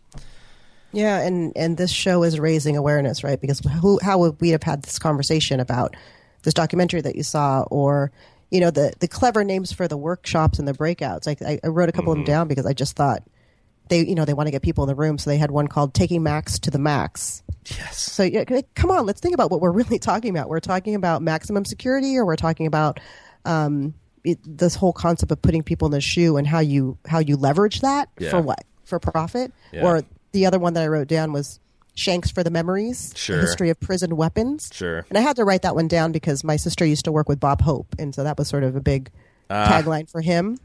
I gotta say that I think I forget what prison there's a place that has there's a museum for improvised prison weapons, because I know it was on a MythBusters episode. They were testing some kind of myth about Alcatraz, but it is pretty impressive, some of the stuff people come up with on the inside. Crazy, right? I would totally, if I was going to go to a breakout, I would go to that one. Shanks for the Memories? Yeah. To see what they did with their toothbrush to turn it into a shank, or even like that razor blade thing that one of the characters had. I think maybe it was Ouija. Yeah, Ouija. Or was it the one with the short hair? I forgot.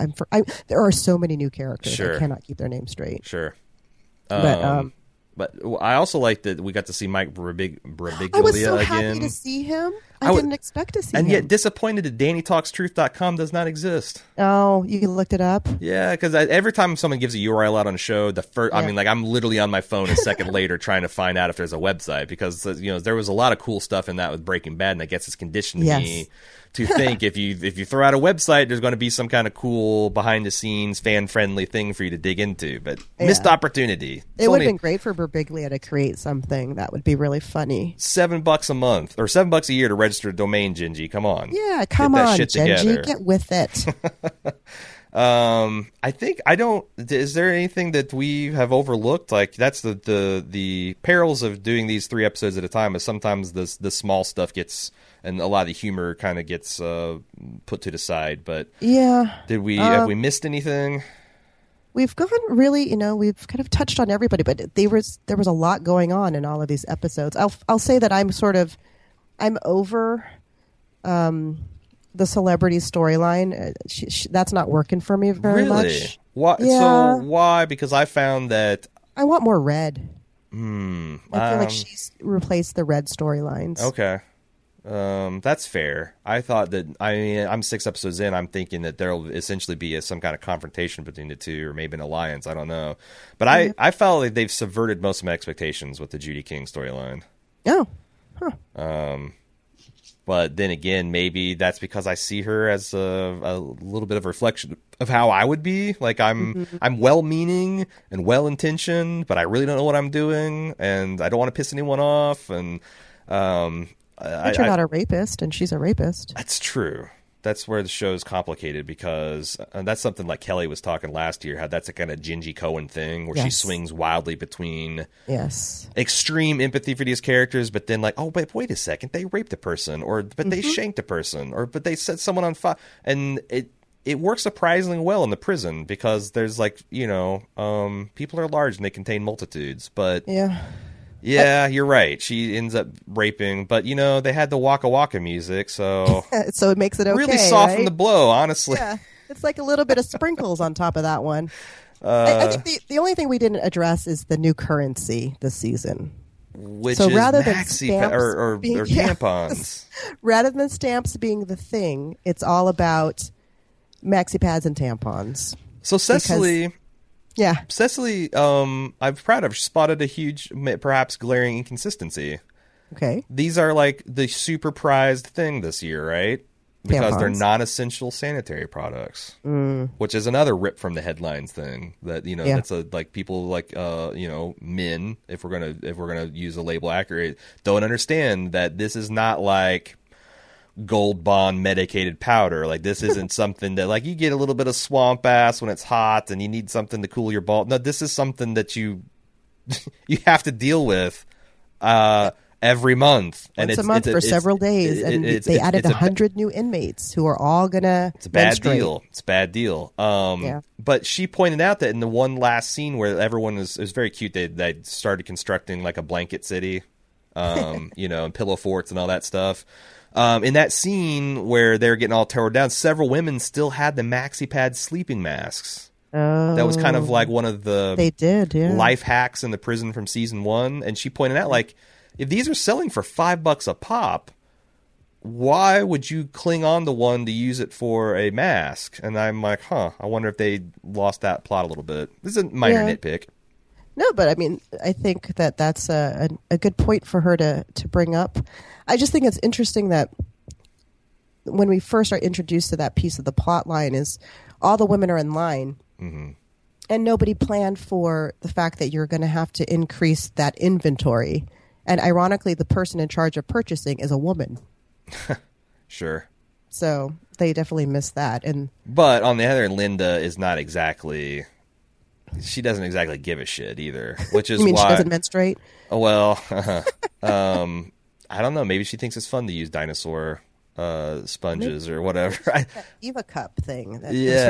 A nod to what the Because Show talked about on and off. I've heard a lot of women that have tried to rave about it. Yeah. I mean, I'm not scared of it. Well, sure. I mean, that's the thing. But if it is, and I'm, it's like, no, the shit isn't one size fits all. Literally, you have to like be fitted for by a doctor because like it makes sense, right? Yeah. Oh, absolutely. Everybody's internal dimensions are not consistent. It's like Doctor Who up in there. You can't, just because Doctor Who and the hoo-ha. Just because it's a TARDIS on, a police box on the outside doesn't mean it can't be a 6-bedroom mansion or vice versa. I think that I don't know what I'm talking about. Why am I having opinions on feminine? You continue to talk, Pialani. Yeah, no, I was just was wondering where you were going with all this. You had all this passion about talking about a menstrual cup. I find that stuff is like I really like reading like the Reddit subreddits on like sex and sexuality. Okay. Sure. And like seeing women rave about like feminine hygiene products that I barely understand, or like women, like some women are super passionate about IUDs and how they're great, and some women think they're the devil, and I just think it's interesting, but it's more something I follow vicariously. So yeah, but I think the dark side of this lack of maxi pads in the prison is that it's inhumane, right? I mean, the reason that there are young girls that don't go to school is sometimes when they're on their period, they're not allowed to leave the house, right? So they don't have any way to deal with being on their period, so they can't go out and get educated. And so then we think about this from a prison standpoint. How are these women supposed to deal with something that's going to inevitably happen every month? And I'm assuming they don't let them take birth control that can sort of lighten their flow. That's interesting. That's very interesting because you'd think would be... I mean, you can't force people to take it, but... No. Yeah. I don't know. I will see how this plays out also. But then tampons become the big commodity. So... Yeah. We'll see. Black Cindy's got a whole box of them. Mm-hmm. Plus Tasty. I mean, it seems like the Tasty's crew's got a way to where maybe they're going to make some easy money. I don't know. That's because that's, you know, they got we talked about that a roundabout way, but the new currency being maxi pads and tampons is interesting to me. I wonder which is worth more. Like, what's the conversion rate? Like, is this a Biggie Small situation? Like, I don't know, but it's also just a basic human comfort kind of thing. Like how. Yeah, I was trying to analogize it for dudes, but there's really no direct. I mean, it's like people not giving you toilet paper, but like then that's kind of like leans into the whole "this is unclean" thing when it's you know that's the thing. Like, we don't really have a direct equivalent. I of don't something think like there this. is a parallel for you guys. Nope, it's one of those. Unfortunately, things. so I mean, I'm curious to see how this plays out in the prison. If the prisoners are using maxi pads as eye masks because they think that more maxi pads are coming in the next round of purchasing deliveries, that's one thing. But what if they don't come? I don't know. Maybe that's a baller status. Like, if you're using maxi pad for eye mask, you're rolling in commissary dough. But then what are you using when you're on your period? Are you using one of your socks, or are you using those? No, I'm saying like because it seems like you can buy for $10 a pop. So if you have someone from the outside feeding you commissary, it's kind of like a maxi pad sleep mask is the new iPhone headphones. Like, everybody loved to be seen with those white ass earphones because that meant you had $500, $600, $700, $800 in your pocket. Maybe the women are like wearing the sleep masks. That's just a way to be like, yeah, that's right. My family putting in crazy money in my commissary. I can use these as to block out light. I don't need to soak up my menstrual fluids. I hear what you're saying, but the issue was there was no inventory in the free part of the giveaway. Right. There was no inventory of maxi pads. You could only buy tampons for $10 a box. There's also and you can't wear a tampon as an eye mask. And it's also, you're right. You I mean, you could stick them in your ears. That's what I'm thinking. Like, well, challenge accepted. I'm going to devise a way to knit these things together in some kind of like taxi cab seat mat thing that you could put over his. But and this whole situation is Kafka as fuck because the free ones are gone. Sure. The commissary ones are hella expensive, and also most of the people are unemployed because the jobs program has not kept up with the increase in prison population. It's like really, really a 360-degree fuck you to especially the new girls, because as they point out, the OG inmates are getting preferential treatment for the job placement. Right. So, and they have to make up jobs, and then what? Well, I guess you'll see what happens in the next few episodes. So we'll talk about that later. Look at you with the spoiler teaser. Dun, dun, dun. Anything else we want to talk about before we get to? We got a little bit of light feedback to consider. Let's do some feedback. That's exciting. Nathan writes, and of course you can send in feedback to orange@baldmove.com or on forums.baldmove.com. We've got the episodes already pre-broken down into 3-episode chunks where everyone can talk about and not be afraid of spoilers. Well, it's also Cecily set this up for me, so you go, Cecily. All credit to her. Nathan said, I didn't really like the young kid actor playing young Healy. He, in my experience, added a whole new level of hatred to the character via bad acting. Did you? I mean, I try to roll soft on the kid actors because most of their missteps can probably be chalked up to bad direction and directors not knowing how to direct kids. But I thought he was like, Healy is an awkward, weird, big dude, and I believe that he would be an awkward, weird little dude. Yeah, I think that Nathan was being a little hard on that actor. I mean, there were 2 scenes with that child actor, and it was very much about, I want my mom back. I don't understand what's going on. And then the next scene was, my mom doesn't understand me. She made me something that I'm allergic to that could kill me. And then she left. I mean, that's really all we saw from him. So I don't know how he could have acted any better in those scenes. I mean, there's... And it was very much like Healy. I thought physically you could see him growing up to be that older actor. Sure. Which we didn't talk about his unfortunate facial hair in the young Healy scenes. Oh. Oh my God, Healy's he's just a nightmare. he continues, of course, Piper be the one to create a White Lives Matter group. It feels so satisfying that everything's going wrong for her. She's like the Cersei of the prison. She always makes everything worse and is in total denial about her incompetence. That's an apt comparison. Yeah. High five, Nathan. That's good. I would like love it. for Tasty and Poussey to hang her with that Cersei label. Oh, that's one thing. We didn't talk about Poussey and Soso's relationship and how it turned, like, one thing I've been yearning for Poussey ever since her ill-fated advances towards Tasty is for her to find someone that she can love. And I know things are complicated in the whole munching department and the reciprocity of the oral favors and whatnot. But it was nice to get for them to exchange the I love yous. I thought that got an awe from me. Yeah, I thought that calling her a pillow princess, which is a term I had never heard, was appropriate. And yet you immediately understood. I love it when I hear a new term. Like, I didn't get the whole Dominican talk of vapor rub. Like what the fuck? But pillow princess, you hear pillow princess, and I'm like, I know exactly what that is. Like, another one I heard someone say, a girl was saying that she goes starfish in bed. It's like, okay, that to me, I understand what they're talking about with that too. Okay, So we had, I think in this stretch, we had pillow princess, and then of course we had Piscatella talk about being a beard or having a beard since he was 15.